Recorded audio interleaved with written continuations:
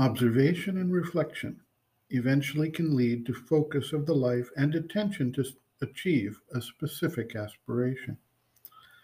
The process of reviewing with care in the light of the higher aspiration allows the individual to then choose which things to do and which things to avoid, sculpting, if you will, the future life and activity. As one undertakes this process, the individual finds that life circumstances begin to align and take on a coherence and inner organization around that fixed goal.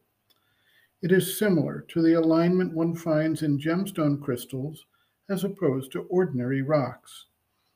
At the atomic level, the crystals show a clear, organized form that allows energy to flow smoothly and in one direction.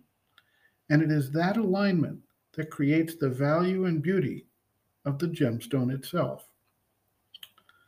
The mother notes, quote, "And then, after a while, when you are quite accustomed to seeing you can go one step further and take a decision, or even a still greater step, you organize, arrange, take up all that, put each thing in its place. Organize in such a way that you begin to have a straight movement with an inner meaning. And then you become conscious of your direction and are able to say, 'Very well, it will be thus.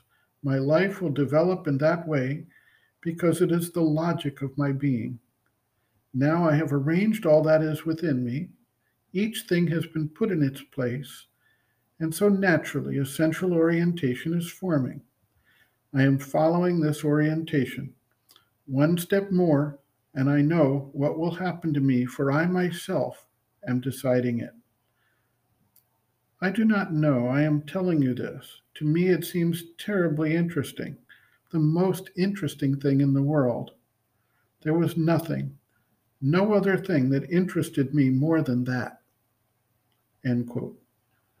Reference: Sri Aurobindo and the Mother, Living Within, the Yoga Approach to Psychological Health and Growth, Exercises for Growth and Mastery, Self-Observation and Self-Organization, pages 126 to 131.